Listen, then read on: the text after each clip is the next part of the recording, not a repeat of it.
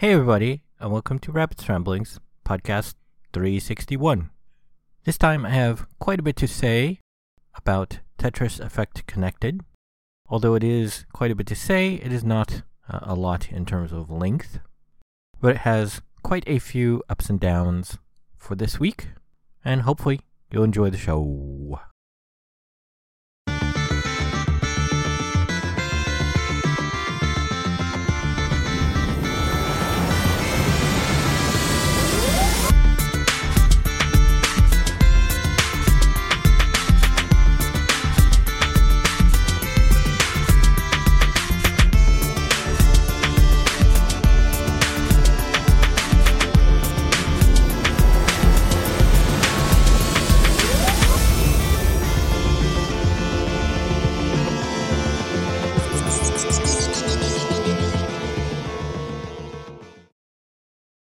Tetris Effect Connected recently came out for PC on Steam, and this is the version I checked out. I remember, I think 2 years ago when I first heard about it, it was PlayStation only, and I was very heartbroken about that because it looked really cool.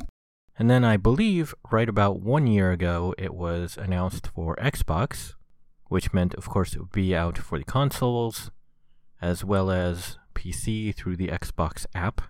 But it was always pretty pricey. Right at the start there, it was $40, and I felt that would be too pricey for me to pick up something I would play pretty casually.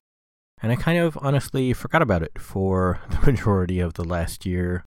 And I forget why I recently looked it up, but I looked it up about a month ago, and I saw, oh, hey, it's finally coming for Steam. And it was 25% off. It may or may not still be at the time you hear this. I think that offer expires either very early September or the end of August. But 25 off put it down at 30, and 30 seemed more reasonable to me, so I decided to pick it up.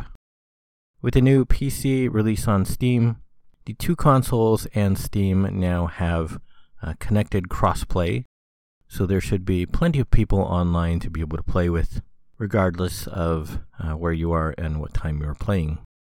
There are basically two play modes. One is single-player mode, which they're calling Journey, which is a series of connected stages, usually about 4 stages, and they all have various background special effects, which are connected in theme. And then there is online play, which has a few different kinds of various online matches, both directly and indirectly against other people. Sadly, I discovered after about an hour of playing Journey mode on beginner that once you beat it, that's really all there is to it for the single-player game. There's normal and expert difficulty as well, but there isn't sort of a traditional endless mode like the arcade had. I guess this is better in that you have a few levels you're trying at any given time, and you're trying to beat your previous high score. And so I guess upon reflection, a classic endless mode would actually not be better than that. But I do have to say that not seeing a mode like that did seem a little bit odd to me. The music is really good, and it actually reminds me a lot of Lumens, which I first played on PlayStation. I don't know if it's on other systems now. But the level starts with making musical tones and noises based on the block movement you're doing. And the pre-recorded music, the sort of soundtrack, increases in volume and intensity sort of as the level goes on. Though I do have to say, as much as I like the music, I may wind up turning that down or completely off and hope that the sound effects would remain. But the thing is that the pre-recorded music already feels repetitive after my first campaign playthrough and not even 2 play hours in. Multiplayer has a few options. You can play with others against an AI opponent, with others against a player opponent, and I think about 2 or 3 different 1v1 modes for score/rank. I tried 3 people versus AI, and it was interesting. There's a part where your 3 boards will join together into one big board, and that seemed kind of cool, as you may get a piece that might have a better fitting spot on what would have been somebody else's board. So you're kind of working together at that point. But during that time, it is sort of a my turn, your turn system. It's no longer just play as fast or as slow as you want. One player controls their block and can drop it, while the other two can still control their block, and it'll show a ghost of where they're planning on going. But you can only place it after the person to your left has placed their block. So while very subtle, it can kind of mess up your pacing in terms of that you're kind of waiting on the other players to go. It is a super fun and interesting version of a pretty basic and classic old school arcade game. Sadly though, after much debate, I decided to return it. After finishing the single player levels and playing an online match, I really didn't have a huge desire to keep playing either mode, especially since the library I normally spend most of my time at firewall blocks in the online play. So if you are in a similar position of having limited online play, or you're looking more for sort of single player offline play, I don't know if it's actually worth it at the price they're currently asking. At the current $40, even at the $30 it was on sale for, I really don't know that I would recommend it. If it was half the price at maybe, $20 and maybe $15 on sale, I absolutely recommend it. It's good fun. You would probably spend easily that many hours, if not more, even as a casual player. But with what there is in the game currently and the current $40 asking price, I really think that's quite a bit too high for most people. And that's all I have to say about Tetris Effect Connected. From the newsroom.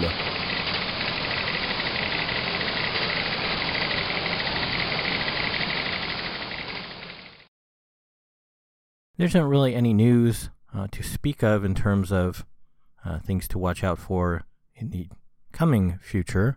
But between the last podcast and this podcast, the Elder Scrolls Online Next DLC has now come out for PC. I think for consoles it's not out yet, so that will be coming soon.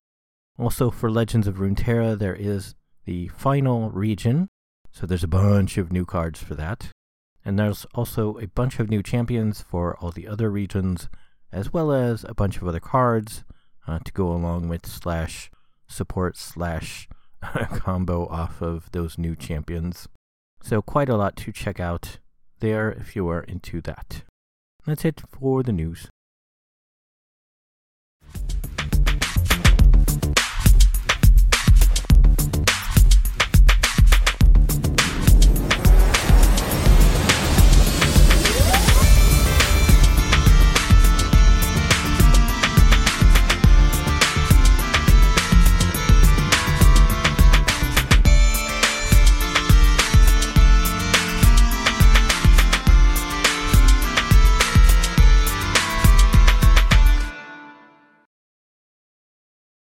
There's not really much going on in my life now. It was my birthday, and so that was another sad homeless birthday. Lately, my heart, or the area around my heart, has been feeling very bad and not good. I don't know quite how to describe it. It kind of feels like either there's maybe a lot of congestion around it, or I have GERDS, GERDS, I think it is. Or it's like the intestinal thing, and I think I mentioned before on the podcast where it became an issue that I had to take really, really tiny bites because my throat was just kind of choked up. And there is just a horrendous amount of acid. I can't lie down on my right side anymore. It kind of feels like that is also maybe affecting things, because right about where my heart is where the throat was closing up quite a bit. So I think there's a combination of that and maybe cold with a lot of congestion. I really hope there's nothing permanent bad going on with my heart. I do have a really bad blood pressure and cholesterol, which I would like to, go back to the doctor for and get medicine for. But the school doctors were previously taking care of that for me for free, so I would just get the medicine. And because I have government medicine coverage, the medicine was free. But the last time I went to see the doctor at school, which was in the before time, it was a different doctor, and he basically refused to do that for me. So I'd be looking at probably about $200 a year to try and get the blood work and medicine. So that's like, much too much to be able to afford right now. So I hope it's something that's just temporary and will go back to being not as bad soon. But I guess things are moderately okay for still being homeless and everything being terrible. And I guess all I can do is try and hang on. I don't know what I'll talk about next time, maybe the ESO or Legends of Runeterra expansions. The only other thing coming soon is New World, which I pre-bought, but that got delayed pretty much right after I recorded my last podcast. So that's not coming till the end of September, which I think would be 2 podcasts from now, would be my guess. So I don't know what I'll talk about next time, but hopefully I'll see everybody in 3 weeks. And hopefully I'll see everybody then. Okay, thanks, bye.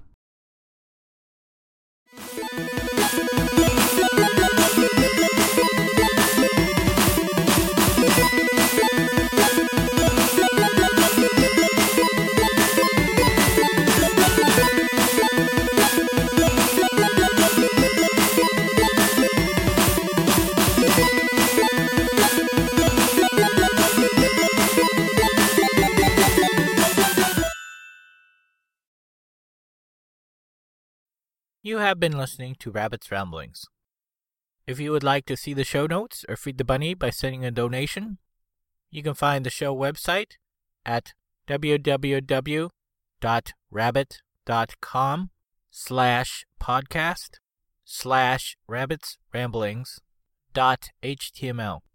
When you type Rabbit's Ramblings, don't use a space. If you would like to send me an email, you can do so at rabbit@rabbit.com. If you like my page, you can also post on Facebook at rabbit.com. You can follow me on YouTube at rabbitdot.com. I have a page on Patreon at www.patreon.com/rabbit, RABB1T. You can set up a monthly recurring subscription there at a price point of your choice. Be sure to put the number 1 in place of I anytime you type rabbit. Rabbit's Ramblings is copyright Eric Stryker, using a Creative Commons Attribution Non-Derivatives License, 2021.